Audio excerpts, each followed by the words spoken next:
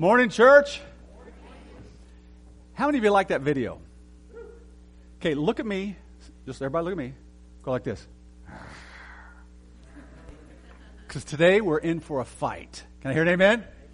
We're going to fight. How many did that? I mean, raise your hand if you did it. That's lame. Let's try it one more time. Ready?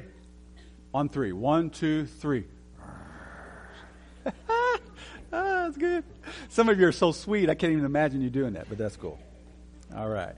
Overcomers. We're on our third message, and today it's called Fear Not.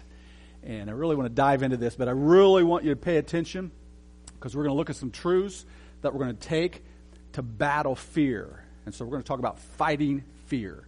So let's just go to the Lord in prayer and ask God to really help us to be in tune to the Holy Spirit. Because you know what happens when the preacher's preaching, right? We wander off. Our minds wander, all right? So we just ask the Lord to help us to tune in and to listen to the Holy Spirit. Father, we just come to you this morning. We thank you so much for great music, Lord, and these great truths that fear is a liar. And so, Father, I pray this morning that you'd allow us to tune into the fears that Satan and our flesh put in our minds and our hearts that we live by. Help us to do battle with them and take our faith somewhere else and place it in your truth, Father. And I pray you'd help us to focus, to listen, and as the Holy Spirit speaks, to figure out exactly what you're saying to each one of us, because we are at different levels in our spiritual walk with you. And Father, we know that you're not subject to the preaching. We know that you can speak outside of it. So, Father, we just ask this morning, God, that each and every person here would hear from you. And we'll thank you and praise you in Jesus' name. Amen. Fear not. That's probably Jesus' favorite saying, I think, because 365 times he says, fear not. That's a lot of times. And so I think he wants us to fear not. And I really think he wants us to be overcomers. Amen?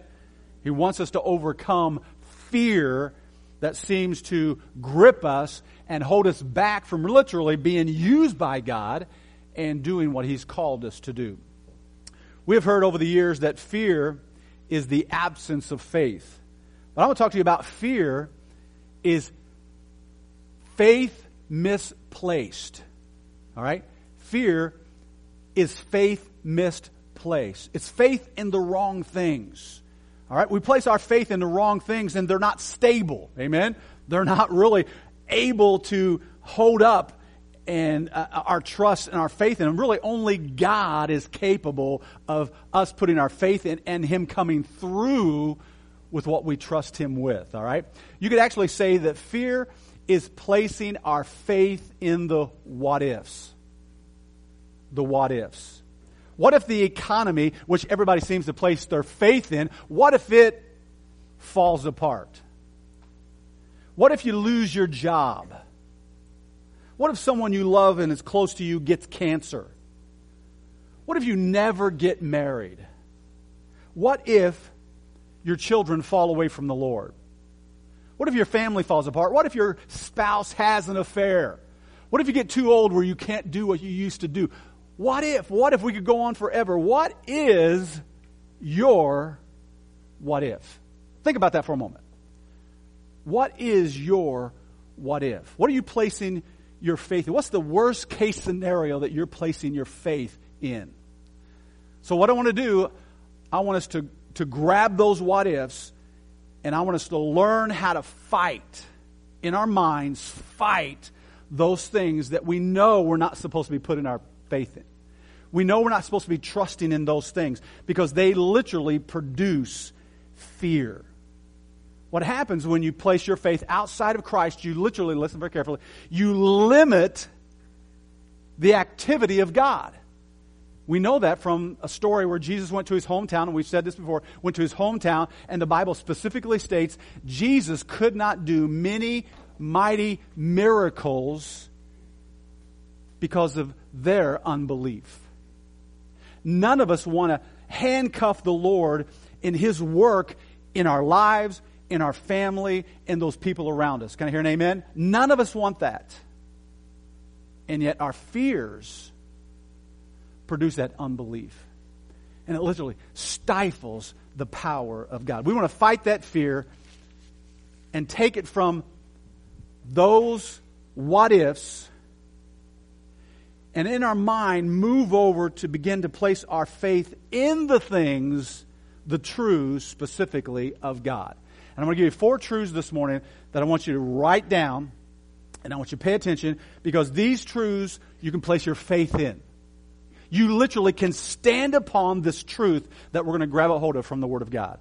And I want all of us to do that. Now here's what I want you to see. During Jesus' time with His disciples, what Jesus was trying to do was to get them to go from fearful to fearless. Okay?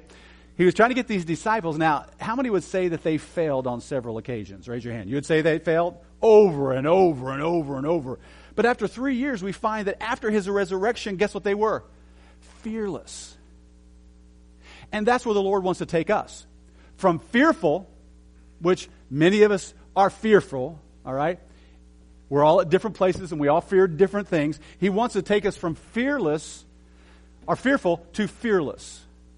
And we can do that by identifying those what ifs and grabbing in our mind and forcing these truths and believing in these truths and standing upon them in our minds. All right, so let's go to Matthew chapter 8, verse 23. Let's read this story. Matthew chapter 8, verse 23 through 27. We're going to read the whole story. Then Jesus got into a boat and started across the lake with His disciples. Suddenly, a fierce storm struck the lake, with waves breaking into the ship. But Jesus was sleeping. The disciples went and woke Him up, now notice this, shouting, "Lord, save us, we're going to drown." Now, this was a lot for the disciples to think they were drowning, because they were what? Many of them were fishermen. I mean, they lived on the sea. So this had to be a really strong storm. Now notice Jesus' response. Now here they're going down. They think they're going to drown. And Jesus says this in verse 26. Jesus responded, "Why are you fearful?" "Well, I'm about to drown." Amen? "You have so little faith." Then He got up and He rebuked the wind and the waves, and suddenly there was a great calm, verse 27. And the disciples were what? Amazed. "Who is this man that the winds and the sea obey His words?" Yeah, that's pretty shocking, isn't it? All right? But doesn't it seem illogical for the Lord to ask the disciples to fear not when they're about to die? Jesus, remember what He's wanting to take them somewhere that they're not there yet. Okay? He wants to take them to fearless. And that's what Jesus is doing. It's like, I'm going to give you an illustration of me in grade school. One day I was walking home from school, and there was this kid, and I can't remember exactly why we got into a fight. It's hard for you to imagine me in a fight, right? So me and this kid get in a fight. And I'm doing pretty good until his friends start surrounding us. And they weren't surrounded, but that's what I thought. And so my faith in my abilities, what did it do? And, I'm pushing and I'm screaming, he's pushing, his friends are all screaming, How many ever been in a fight like that? Yeah, you remember. So you guys really identify. Okay, so I'm a little bit afraid, but all of a sudden, this is no joke, I look up and here comes my brother, walking home from school too. Now, I'm in 3rd grade, 2nd grade, something like that. He's 4 years older. So, well, there's a big difference in those 4 years, isn't it? So here he comes. Guess what happens to me? Yeah, exactly. Man, I get louder and I start pushing harder because I know my brother's coming right here.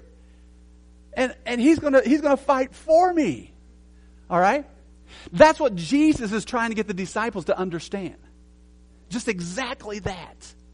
That, yes, the wind and the waves are powerful, but there's someone here that is more powerful than the wind and the waves. And that's what Jesus is trying to get. And that's what he does. He stands up and he just speaks to the wind, and they literally obey him.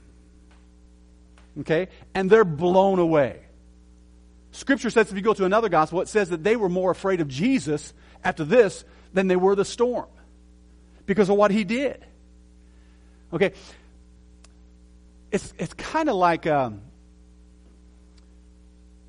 my brother, when he was coming this way, and I thought he was going to take up for me, he crossed the street, walked past us, walked back over. Because see, I'm only 4 houses away. There's 2 houses in the corner, and then there's 2 houses, and then there's our house. So he walks over and goes home as I'm fighting by myself. Everybody get the picture? He goes in the house, and this is my mom telling the story. She says, Jimmy walked in and said, Mom, your other son's fighting again. That's all he says. So my mom screams at him. She runs out and she rescues me. She runs down and she rescues me. Okay? So the point is, my faith was in Jimmy, but it didn't pan out, did it? My faith was in him. It didn't pan out. So fear struck again. So fear was in and out. But when you place your faith in the Lord, and this is the principle, this is true, I want you to write down, okay? That God is always with you and for you. I preached that truth several years ago, that God is with you and for you. All right? Not like my brother, okay? Not like the economy, not like your job. You could lose your job in a second. There's all kinds of, you don't place your faith there, because when you do, and most of us, sad to say, that's where our faith is. Can I hear an amen? We struggle in those areas. But let's look at Romans chapter 8, verse 31. Look what the Bible says. Boom. Okay. Do we have that? There we go. Okay. What shall we say to these things? Now, Paul is getting ready to list a whole bunch of things. What shall we say to these wonderful things? If God is for us, notice this, who can be against us? It's a rhetorical question, and the answer is no one. That's the answer. There's no one, no thing. If we will take our faith off of the what ifs, what if the scenario that we've built in our mind, it could happen, and we place it in this, the one who is always with us and always for us, he will never leave us nor forsake us as well. We wrestle as soon as we catch ourselves trusting in those what ifs, and fear begins to place. If we'll back up and we say, okay, wait a minute, no, God is always with me and he's always for me, it will change that fear into faith. Let me go to one more scripture. Let's go to Isaiah 43. And we're going to look at Isaiah a couple of times here. But Isaiah 43 verses 1 and 2 says this. Now it's talking to Israel. It says, but now, O Jacob, listen to the Lord who created you. Now the application is to the church as well, and that's us. O Israel, the one who formed you says, do not be afraid. For I have ransomed you. That sounds like the church, doesn't it? I have called you by name. You are mine. Now notice these next verses. All right? So we've got to take our faith off of the what if, because fear rises when we place it in the wrong things and put it over here. Because listen what the Word of God says. This is where our faith should be. When you go through, notice it says when. When you go through deep waters, what's it say? I will be with you. When you go through the rivers of difficulty, you will not drown. When you walk through the fire of oppression, you will not be burned. The flames will not consume you. And then he goes on and on in verse 5 says this, therefore, do not be afraid. It's fantastic stuff. It's the Word of God. It's principles. God is with us, but not only is he with us, but He's for us. Do you believe this book? Are you willing to stand on this book and rip your heart, rip your mind from the what ifs? The worst case scenario that you could possibly dream up. And that's what we do. And then we begin to, fear rises up. But if we always remember this truth, that God is, it's one thing that He's with us, but He's also for us. Listen to Zephaniah, one of my favorite verses in all of Scripture. Chapter 3, verse 17. Just jot that verse down. We don't have it on the screen here. It says this. First in verse 16, it says, cheer up. Whoa. Cheer up. He's talking to Israel, but the application is us. Cheer up. Why? For the Lord your God is living among you. And guess what? He is a mighty Savior. He will take delight in you with gladness. With His love, He will calm all your fears. That's a powerful verse. He will calm all of your fears. Okay, now listen to this. He rejoices over you with joyful singing. Now, when I read that verse, what I like to do is to close my eyes, and in my mind, picture my Father looking over and looking at me and singing over me with gladness because He loves me so much. Isn't that good? I mean, that's what Scripture teaches. But how many of us actually believe that in our mind? We close our eyes and we stop and say, God is leaning over and He's looking down, and I have His righteousness because of Jesus Christ. He switched and took my sin, gave me His right. He looks over and He sees I'm completely righteous, and He sings over me with joy. It's fantastic truth. So it's a battle. We have to do battle, though. We take the what ifs and we throw them out, and we stand on the truth that God is with us and God is, number one, for us. Second truth. Let's go to Mark chapter 6 and verse 45. I'm just going to read one verse here because it's a different storm. Same kind of story, but a different storm. Immediately after this, Jesus insists that His disciples get back into the boat. Immediately after He feeds the 5,000, then notice this. Jesus insists that His disciples. Why did He have to insist? Because they remembered the last storm. All right? He's making them get in this boat. Now, I don't want to, Lord, because I remember the last time we were afraid of drowning, but we're also afraid of You because we saw this mighty power where the winds actually listened to You. Okay? So He insisted that they get back in the boat, and they headed across the lake to Beersheba, while He sent the people home. So here's what happened. So He feeds the 5,000. They're all gathered around. He sends the disciples over. He sends the people home. Then He goes up into a mountain. If you read the rest of the context, He goes up into the mountain, and He's up there praying the rest of the day until 3 o'clock in the morning. He's up there at 3 o'clock in the morning, and He's praying, and He's watching the disciples, and all of a sudden there's another storm comes up. And Jesus sees the storm. He's praying, He's on the mountain, they're in the sea, and yet Jesus sees them in the storm. The second truth is God is always watching and will deliver. But it's a fight to know these facts and to move it into belief and practice them. He's on the mountain and He's busy praying, doing these things, and yet He's watching the disciples the whole time as they walk through or roll through this storm. They get nowhere. Listen to 1 Corinthians chapter 10, verse 13. A very familiar verse to all of us. The temptations in your life are no different from what others experience. The problems and the trials that you go through, Satan tries to lie to you, say they're just yours only. And God is being mean to you. You know, He's not being fair. But notice what it says, all the trials and temptation, everybody else goes through them. Okay? And here's the great thing. And God is faithful stand on that truth. God is faithful. That He will not allow the trials, the temptations which you go through to be more than you can stand. Okay? When you are tested, when you are tempted, He will show you a way out so that you can endure it. Did you see that?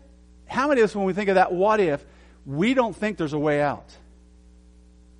When that fear comes up and rises up, we don't think of that God is faithful and that He's going to deliver us.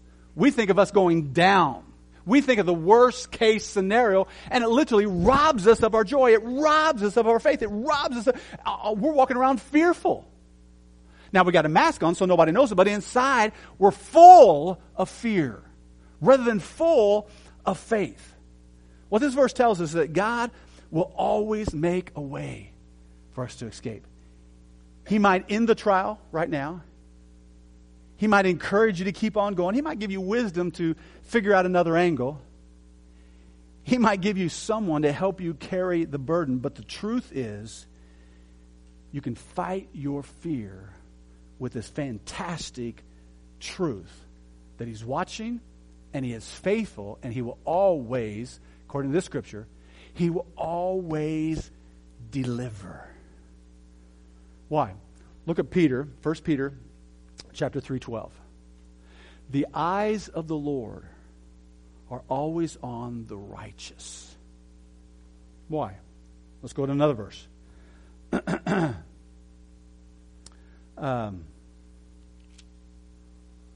Do you have Isaiah 3 and 4? Put Isaiah 3 and 4 up there. Now we read verse 1 and 2. It says this, verse 3. For I am the Lord your God, the Holy One of Israel, your Savior. I gave Egypt as a ransom for your freedom. Just to study that is amazing. I gave Ethiopia and Sebra in your place. Verse 4. Others were given in exchange for you. I traded their lives for yours because you are what? Precious to me. You are honored and I love you. It's not that you are so this wonderful person that you are precious. Okay? It's the fact that God has declared you precious. It's the fact that you are precious. He declared you precious in His eye. You are valuable. Why does He always make a way to escape? Because you are valuable in His sight. You. Yeah, but. No, you. Yeah, but. See, this is the Old Testament, but the Old Testament is it's for us. The New Testament to us, and 1 Peter tells us that we are precious in His sight. The fact, this is a truth, rather than looking at your life and all the problems and the struggles, you look at these in the eyes of this truth. You take the what ifs and you put them under this truth that God knows exactly what you're going through and He has promised to deliver you. Here's the catch: in His time. You will be delivered if you're a child of God. And if you're walking with Him, the deliverance will come quicker. Why? Because He blesses. The eyes of the Lord, 2 Chronicles, the eyes of the Lord are looking down on the righteous, and He's looking on the believers. And when you live your life the way He wants you to live, then He pours out truckloads of blessings on your life and on my life. Blessings come with obedience. Or you said this way: obedience always brings blessings. Always. There's no way around it when you're walking with the Lord. Guaranteed blessings. There are going to be trials, there's going to be troubles, but you have this wonderful promise that He's always watching, He knows, and He will deliver. Number 3. So, grab in your mind, instead of putting your faith in all these what ifs, and you're fearful of all these things, place your faith in God's word, his truths, that he's always with you, and he's always for you, and he's always watching, and he will always deliver. It's great stuff. This is foundational truths that can change your life if you have faith in them, if you believe them, if you memorize them, if you meditate them, and you begin to chew on it and then put it into practice. It literally will revolutionize your life. Matthew chapter 14. Let's go to another storm. Actually, it's the same storm, but we're going to look at the rest of it. Matthew chapter 14 and verse 22 through 32. Now, again, we're not going to read the whole thing because we don't have time. We're going to read a lot of it. Immediately after this, Jesus insisted the disciples get back into the boat, cross the other side of the lake. While he sent the people home, after sending them home, he went up into the hill by himself to pray. Night fell while he was there praying alone. Meanwhile, the disciples were in trouble far away from the land. For the strong wind had risen, and they were fighting heavy waves. 3:00 in the morning, Jesus came toward them walking on the water. When the disciples saw him walking on the water, they were frightened in their fear, and they cried out, "It is a ghost." Jesus again says to them, "Don't be afraid." He said, "Take courage." Now notice this. I am here. And of course, Jesus says, "Hey, if that's really you, Lord, help me. I want to walk on water." So Jesus says, "Come." Peter steps out of the boat, and Peter begins to walk on water. Now, just a very simple thought here, and that is this. Jesus tells the water every step he takes to harden so I can walk on you. Harden. Harden. Because remember when Peter went down, what did Jesus do?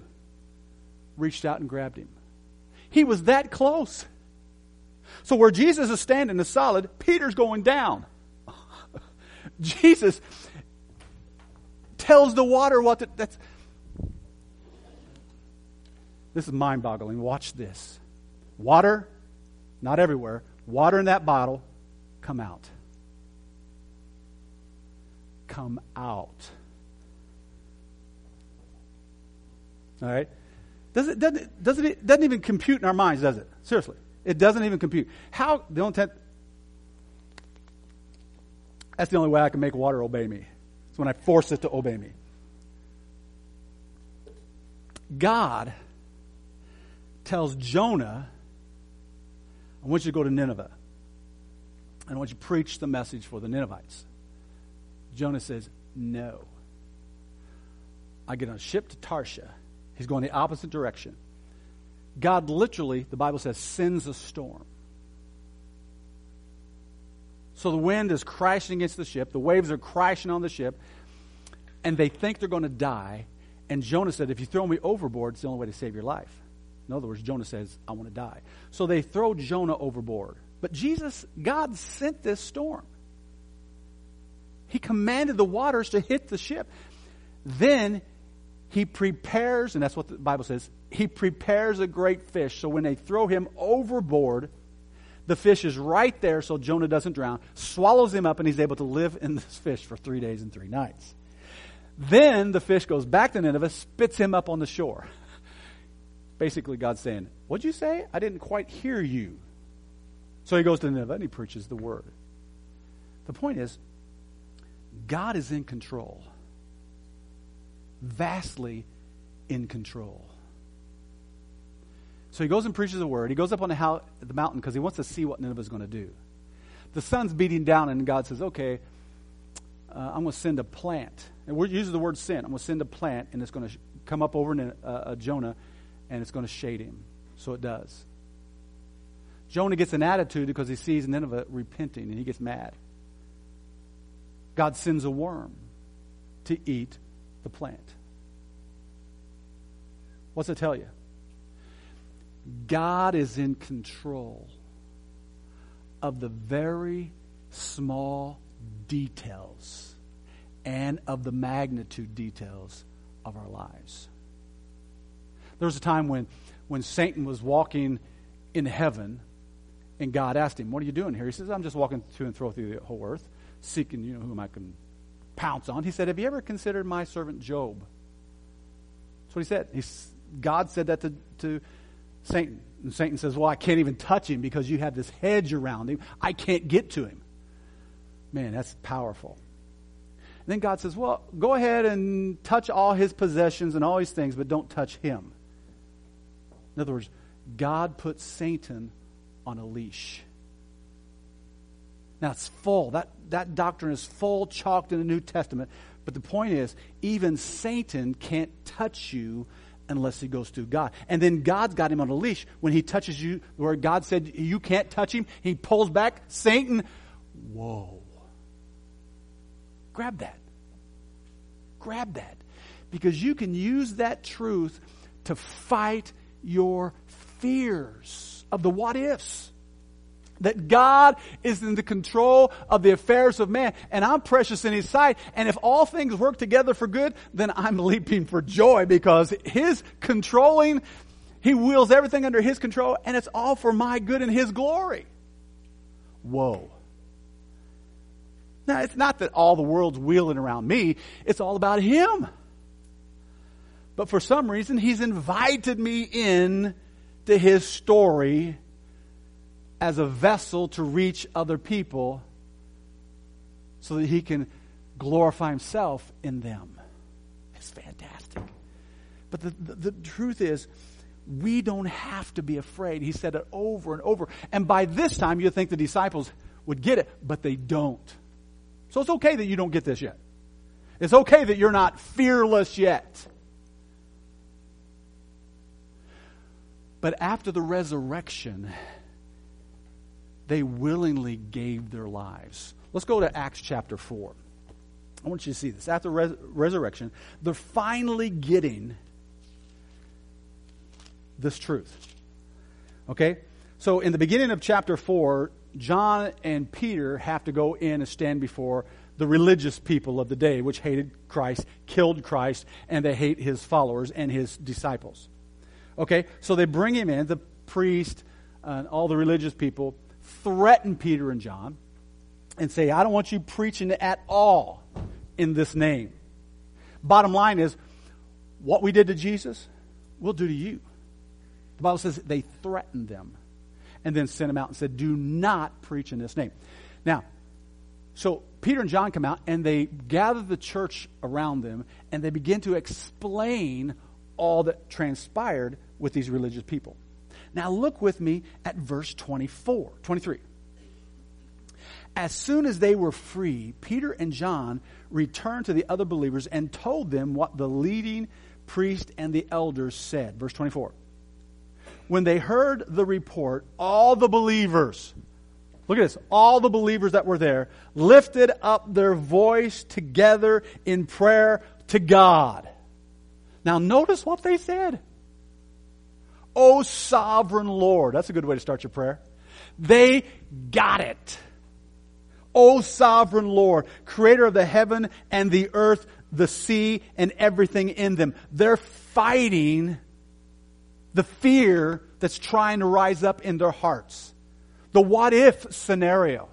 What if I keep on preaching? They're going to drag us in and they're going to kill us. They're fighting this by standing on this wonderful truth. Let's keep on going.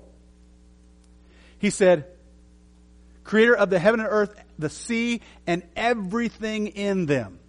And he goes on talking. "You spoke long ago by the Holy Spirit through our ancestor David, your servant, saying." And then he goes on and talks about how everybody's rising up against God. And they're fighting against God. And then in verse 27, they're still praying. And they say this. "In fact, this has happened in this very city." Now follow. "For Herod, Antipas, Pontius Pilate, the governor." So you got two authorities. "The Gentiles," which were Gentiles. Okay? We're non-Jews, we're Gentiles. and the people of Israel were all united against Jesus, your holy servant, whom you anointed. So you have the whole world coming against God, united against God's plan, and then notice what the verse says. They're getting it. Verse 28. But everything they did was determined beforehand according to your will. Now follow this. Everybody's united against the Lord. They're spewing out this hatred to do one thing, and that is to fulfill the plan of God. They're united. They're the enemies of God, and yet God is using them to fulfill His plan. That's enough to have a Pentecostal Baptist shouting fit that your enemies who comes against you, God's going to use it to bring about His plan. We got to make application. It's just not a fact over here and we just read it and we go on about our lives. It's a truth that we got to make application to as Christians.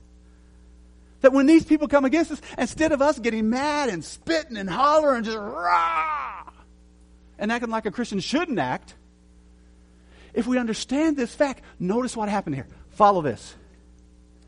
Verse 29. And now, O Lord, hear their threats and give to your servant great boldness to preach your word. Notice it said, Lord, give me boldness to beat this guy down. Did you notice that? Didn't say that. To stand up for myself. Because these people are wicked. These people are evil. No, to cut them with my words like they're cutting me. No, just this, Lord, help me to do nothing to preach your word so they're cut to the heart so they can know who you really are. So they get it. Now we're going to get to the last one in just a moment. They get it. The what ifs that they were so fearful of drowning, being drowned and Jesus is sleeping, and then being nobody knows what we're going through while he's up on the hill. You know, they're finally putting it all together, and they get that God is with them and for them. He's watching to deliver. He's in control to bring about His glory and His plan for your best interest. Mind-boggling that all this actually is a reality. But the truth is, God is sovereign to bring about His plan in your life. Okay? Now let's go to the last, number 4. Okay? Let's go to one more scripture. Let's go to Isaiah 54:17. One of my favorite verses I put to memory. Okay? No weapon formed, now this is New King James. No weapon formed against you, again, Israel, but the application is shall prosper. Now let's think about that. No weapon to destroy us. No weapon, whether it be a car, whether it be a phone, whether it be a text, whether it be words. No matter what it is, there's no weapon formed against you shall prosper. Every tongue which rises against you in judgment, you shall condemn. You as a child of God will have the last word. Actually, God will have the last word, but all right. Fantastic verse. And then if you go on, there's some great stuff there. But here's the idea. Okay? God is always victorious. He's always going to win. And they say, it doesn't seem that way. It doesn't seem like God's always victorious.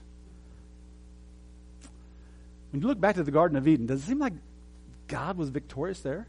Satan came in, had this perfect world, and he brought them down. And now having baby is very painful. Women, do you think God won then? I mean, you're going through, well, you've been through pain, or you're going to go through pain. A couple of women here are pregnant. I mean, it's going to be tough. And I know you've been there before, but it's not a pretty picture. Now, my wife was very gracious to me And when she was having her children, I was always there. Well, you're glad I was there, right? Amen? But she'd always turn her head and her nose would flare and she wouldn't say anything while I was there. Isn't that nice? Isn't that nice? I'd walk out of the room and all of a sudden, ah! She did it for me. She went through that. She didn't want me to freak out because I went, boom! Right? She knew what kind of person I was. Okay? And then sweating, working by the sweat of our brow. I mean, that doesn't seem victorious, does it? Well, you go to the cross, it doesn't seem like God won. Does it?